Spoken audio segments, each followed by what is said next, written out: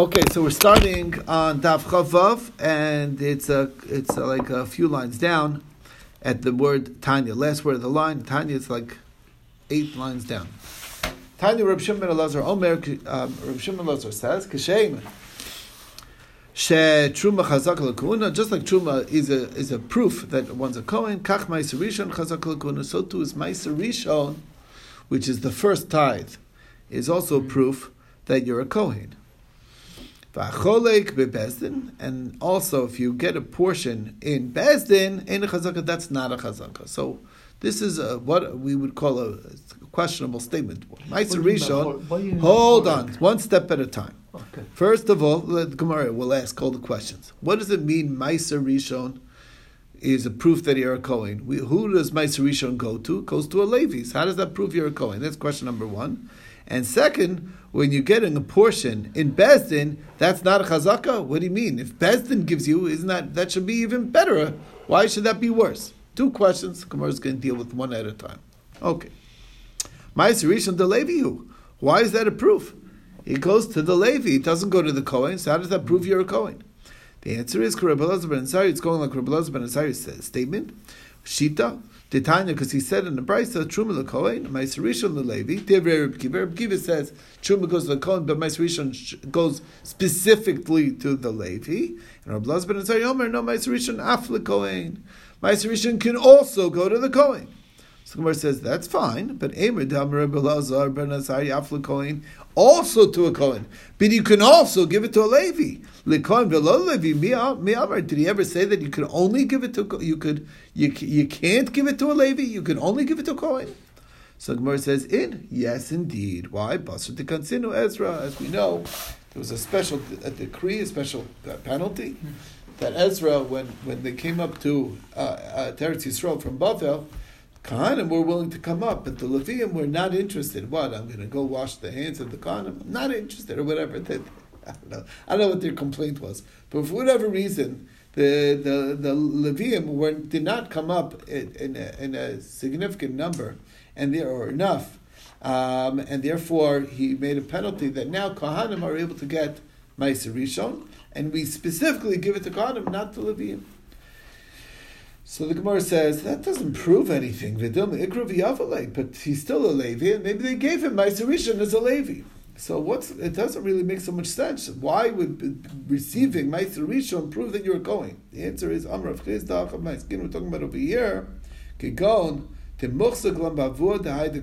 Number one, you have to know that we know for a fact that his father is definitely a Kohen. He's a Kohen the whole time. And then there was a question, there was a, rumor, just a rumor, that this boy, his mother, was a divorcee, or a chalutza, okay?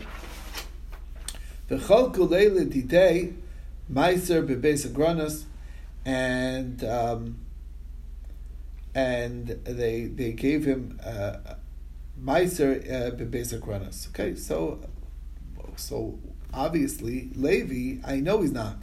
The Lav Levi, I know he's definitely not a Levi. Michael Mimer ben Gerusha ben Chalutza, who? You're going to say maybe he's a ben Gerusha ben Chalutza? That's not going. You're not allowed to get it. Then Lo mi'bay lamanda Amar Ma'aser Rishon Asul Azarim. Surely we're not going to give Ma'aser Rishon if it's Asul Azarim. If a non-Kohen or Levi is not allowed to eat Ma'aser Rishon, then of course you're not going to give it if he's really a Chalal.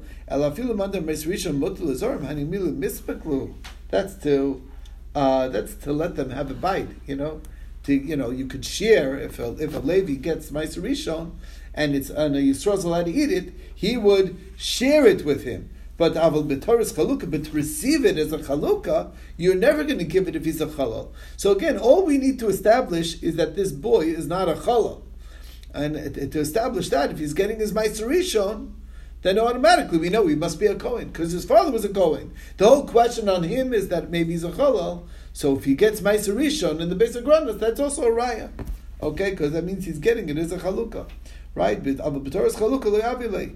That's the explanation how Ma'aser Rishon proves you're a Kohen. Okay. Now, v'acholuk bebezdin, ein a chazaka is not a good chazaka. So the Gemara is bothered by that too. What does that mean? Where are you going to be able to prove if if a best is not good enough? Then how? What does that mean? So what it's saying is this: truma b'nichsei aviv im achiv bebezdin ein chazaka. Meaning, the dad was a Kohen, and there's a bunch of brothers, and amongst the assets of the father there was truma, and Bezdin came and separated and gave everything out to everybody, and gave this boy amongst the brothers some of the truma that the father owned. Okay, that doesn't prove any chazaka that he's a Kohen. So the Gemara says, of course not. Pshita. Maybe he's a chalal, but a chalal inherits his father, and he got it as an asset. He didn't get it as food. You understand? The fact that the other brothers are getting it for eating, so you might assume that he's also getting it for eating. That's why it's not a raya. What does he do with the truma? Obviously, he can't eat it because maybe he's a chalal, but he can sell it. It's his property, and he sell it to a Kohen who will eat it. But it's valuable. If you're Halal Kohen, you're still a Levi. Because you still belong to the Levi tribe. But that's an excellent question. But what you see here, I know that's what bothers me. That's what you see over here. It's very important to understand that if you're established as a chalal, then you're not. Then that's so not. You're not a Kohen. And you not lost. a Levi. You lost your status as a Levi as well. Because you lost you're not. You're like below Yisrael. And you consider Israel at that point. Is that what you're saying? Yeah, it's in a sense lower than Yisrael. It's a chalal. Lower than a halal. Right. Okay, that's the excellent question, but that's what it's saying very clearly. You would not be able to eat it even as a Levi. Right, exactly.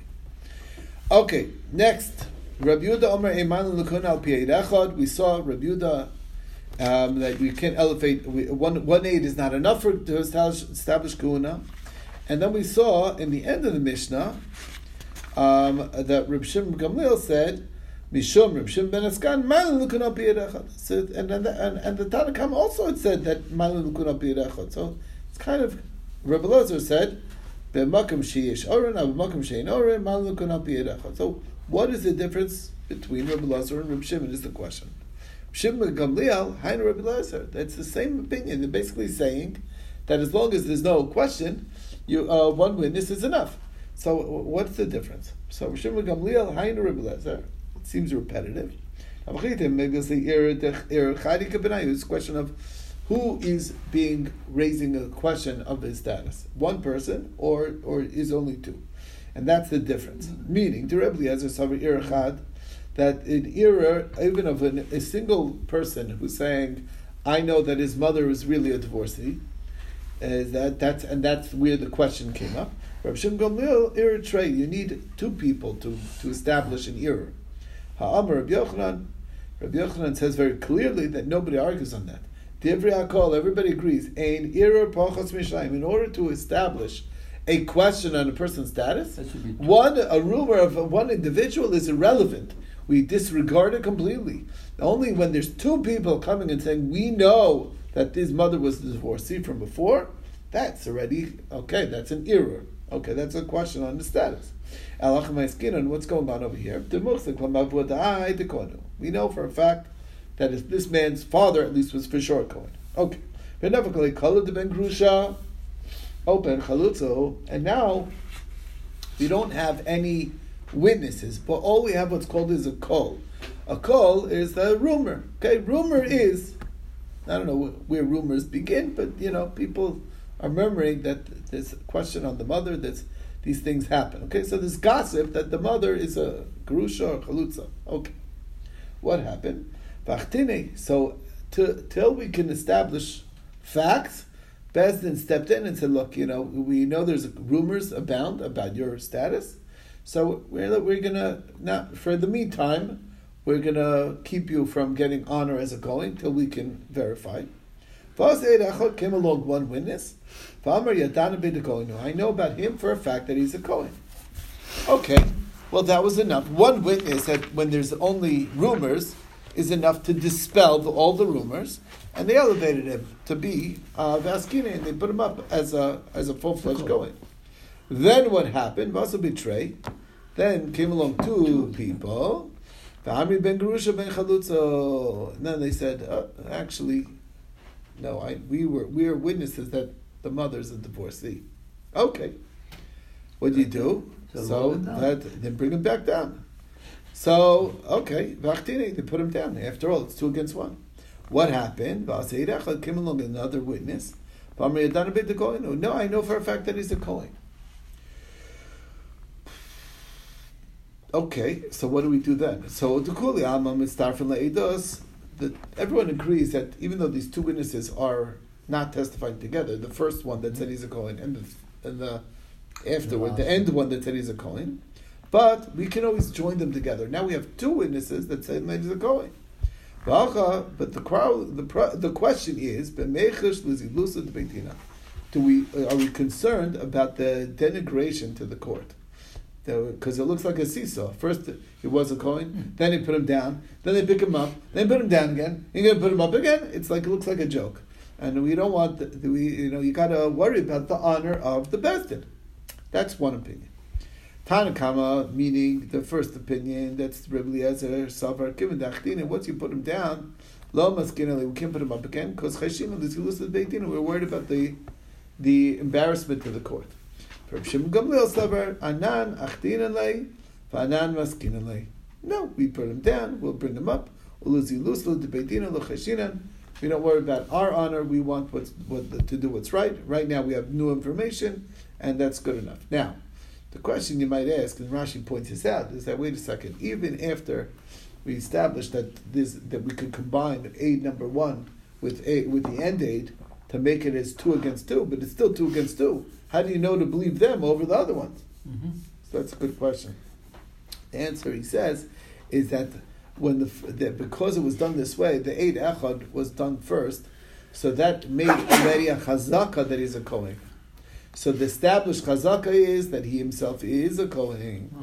And now it's 2 against 2. We throw out the 2 against 2 and we keep the chazaka. That's how we understand it. Very interesting svara. But anyway, that's the story. So he stays a Kohen. So he stays a Kohen, exactly. Maskiv Rav Ashi, so Rav Ashi has a problem with this. If that's true, afilu trei nami. You could have done it in the case of 2 against 2. Why does it have to be 1, then 2, and then another one? Say 2 and 2. Therefore, Rav Ashi says, if anything, that what they're arguing is this question itself. Can we combine the 2 witnesses? Tonight, which is the same machlokas as these other Tanam. Tanakama holds that in order to establish testimony, they need to see together. You can't have, two sources that we're just adding them up together. And Rabbi Shua ben Korcha feel bizarre say even one after another. They also have to testify together. And Rabbi Nassan Omer Shomen Dvar Shal Zayom. That's not true. They don't need to testify together. 2 separate machloksim over here, whether they need to see together or not. And a second machlok is whether they need to testify together or not. Anyway, that's the story. All right. Brings us to the new Mishnah. So a woman was taken captive by Goyim, by Gentiles, and their intent was money. For ransom. That's what they want. It's a business, okay? Unfortunately, right? Mexico, these things happen. Huh? Does that happen? That's what I hear. It can happen. People are kidnapped for ransom. They want money. They're very poor, and it's to take money. Those are not Not necessarily very poor. Oh, you mean it's a big business? Organized crime. It's organized crime. It's not because they're poor. It's because they're organized. These guys could do this. Mexico City, huh? Anyway, if there's, again, interest is only money. They're not trying to kill people. It's strictly business. Okay, nothing personal. So Materes Labaila, then she's assumed to be permitted back to her husband because they're afraid they don't want to lose their money. So they're if they they're what's it called, they'll go down. The value of their captive will go down if they violate her. Yeah. So therefore, she'll be permitted back to her husband. But if they're interested in life, meaning it's to punish her by death. So then, asur l'bayla, even if they save her somehow, she'll be prohibited to her husband. Okay, because they treat her, since anyway she's going to die, they're treating her without care as to whether they rape her or not, and we're afraid that maybe, she also gave up, and maybe she also, did it willfully. If it was rape, then she would be permitted back to her husband. We're afraid that once her life was forfeit and she's expecting to die, so there's that concern. And that's the basic Mishnah. So Amrav Shmuel bar Rav Yitzchak Amrav. We're talking about over here where the Jewish people have a strength over the Gentiles. We're in a stronger position. Then, because it's monetary, they're not going to mess around. But if they're the ones who are much stronger than the Jewish people, we don't have a government to speak of, nobody's out to help us, so then that's a big problem. I feel like she might be prohibited because they don't care. They can do things with impunity. They're not worried about repercussions for stuff. So Rava has a question. Okay, here's the story. Hey, Rabbi Yossi HaKohen, Rabbi Zechariah ben Aksav, Al Bas Yisrael. There was Rabbi Yossi HaKohen and Rabbi Zechariah ben Aksav testified about a Bas Yisrael. Shehurana ba'Ashkelon. She was taken in Ashkelon. Ashkelon is a town where there's a lot of Gentiles, and she was taken as a collateral for debt. Okay, that means you owe us money. Okay, we'll take this woman till you pay up. Okay, you want it back? That's what Hurana means. The Rechua b'nei mishpachta, and the family didn't want to have what to do with her. They were afraid that she was that she had a relationship. No? She had relations with them. Okay. So, what do you mean? Intentionally, they were afraid of that. Anyway, what happened? But she has witnesses the whole time that she was left alone. The Chacham said, if you believe that she was taken as a mashkon, then you have to trust the witnesses that says that she wasn't violated and that she was never left alone with the Gentiles. even if she was violated. No. Like we explained before, you weren't listening. Before we said that if there's a fear that even if violated, she'd still be allowed back to her family, her husband, if he's not a Kohen. If he's a Kohen, it's a different problem. But if he's not a Kohen, she'll be allowed. But the fear is that if she was violated, maybe she gave up hope and she did it willfully, and then she'll be prohibited to her husband. That's the question. Anyway. What about rescue her? No, so they did get her back, but that's the question. These rabbis are stepping in saying, look, if you believe that she was taken, you have to believe the witnesses that says that nobody touched her. We're talking that she's not allowed to the husband. Right. The rescue, they have to. Obviously, yeah, of course they're going to have to rescue her. Because of course we have to rescue her. Okay, of course. okay. Right? No doubt about No, that's not what's going on. Anyway, point is the family didn't want to take her back as the wife. That's what happened. And here's the question. The Goyim were more in power in Ashkelon. It was a lot of Plishtim in Ashkelon, okay, majority. And they're the one in charge. Uktani Horana in Nich B'Shalo. It sounds like only because it was taken as a collateral. She was taken as collateral. That's why that's the case. Nich B'Shav, she was taken just as a capture.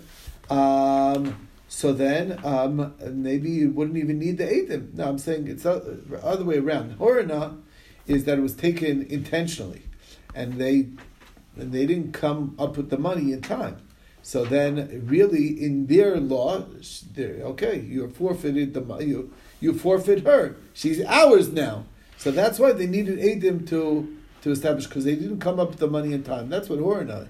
But if it was just taken in captivity, that so then you wouldn't even need the witnesses. So the person maybe not.